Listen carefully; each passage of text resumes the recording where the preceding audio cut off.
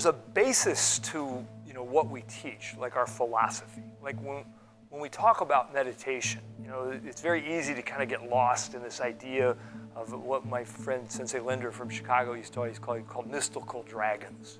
We're all mystical. Oh, it's this and the chakras and the energy. And maybe those things are real. In fact, they probably are real. But that's not really the basis of what we're doing when we learn to meditate. What we're learning to do when we learn to meditate is we're learning to still the mind. And people would say, well, why is that valuable? Why is it valuable to still the mind? Here's the basis of what we teach. You get more of whatever you think about.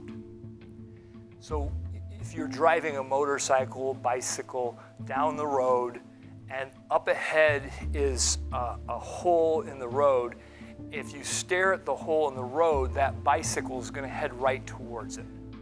And that's a very simplistic example, but every single thing in life is like that, right? There's an ancient text that says his worst fears fell upon him. When you have a fear of something, right? We have self-defense clinics that we teach, and they're phenomenal, and they're incredibly good for people. But the interesting thing about it is one of the things that we do is we also try and mix some fun. We try and mix some humor into it. We try and be light about it because we don't want people going out into the world being afraid and looking for people that might be attacking them. We want them instead to feel confident and to feel alert. Because here's what we believe. We believe that there are people that are victims, and victims have victim antennae, and there are people that are perpetrators, and they have receivers for those antennae, and the two meet each other. And so if we don't transform the person so that the person doesn't walk out of here feeling like they're no longer a victim, then no matter how good their skills become, they still are more susceptible to negative things. Does that make sense? So what we're really in the idea of doing is training people to use their mind and to be able to place their mind where they want it to go so that they'll see more of those things coming into their life based on purpose rather than on accident. So here's the interesting thing though. Most people are unaware when they're thinking thoughts that are leading them towards their goals versus thoughts that are leading them away from their goals. I was talking to a person the other day and I said, what do you really want in life? What are you excited about? He said, well, one thing for sure, I don't want to live in the cold weather. I said, yeah, but what do you really want? He says, well, one thing for sure, I hate not having enough money to pay my bills. I said, yeah, I know, but what do you really want? He said, you know what I also hate? I hate having a car that the muffler doesn't work and I can't afford to get it fixed. I said, you told me 3 things about things that you don't want. What do you do want? And it was almost impossible for him to tell me what he did want. And he thought he was thinking positively. That's what we all do.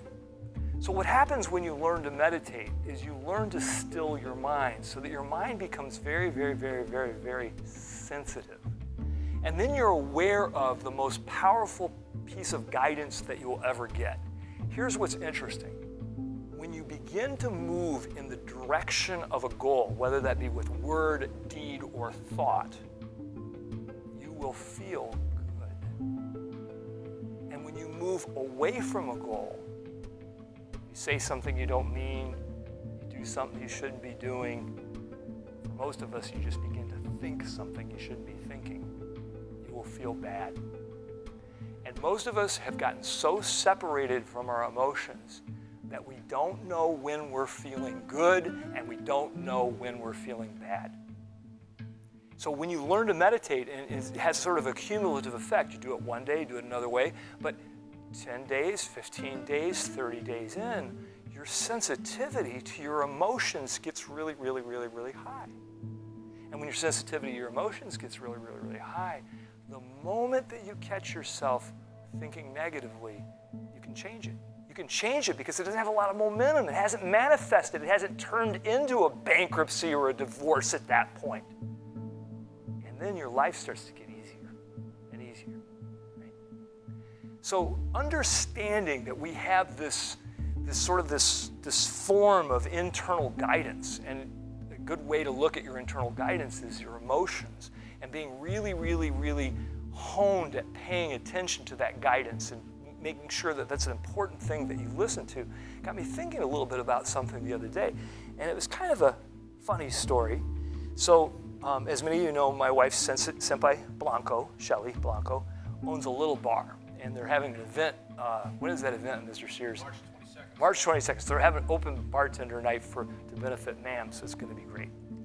Well, a few weeks ago, I was into the bar, and I'm sitting behind the bar, and she happens to be bartending at the time. And it's pretty busy that night, right? And she's very mindful of her customers. Like, she cares about service, and she cares about doing a good job, and that's just the way she is.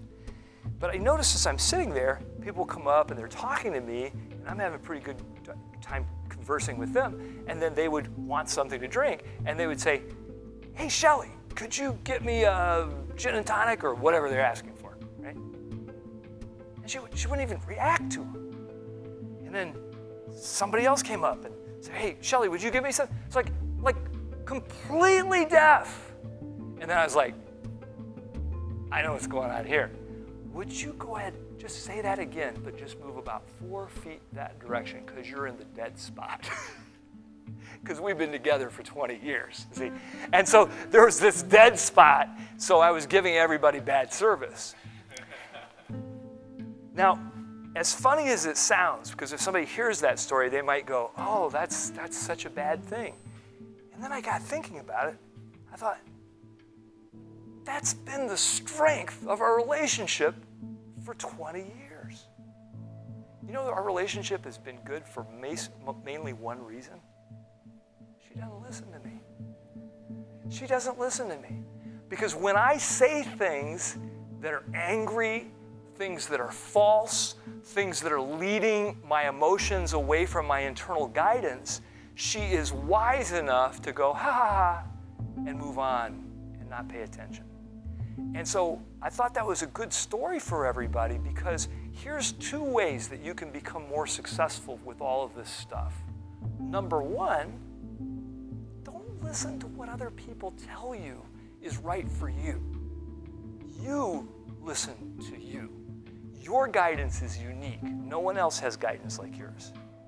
And number 2,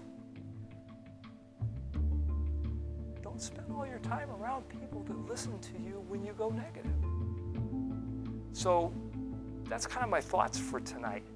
Remember, we have really 2 aspects. We have our internal guidance, which is nothing more than our emotions, and we have our ability to hone our minds and pay attention to those emotions.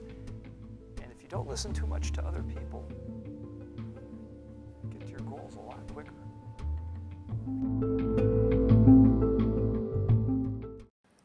If the information in this podcast spoke to you, you'd like to get some more information, you can check out my book, Break the Chain, Volume 1, available on Amazon.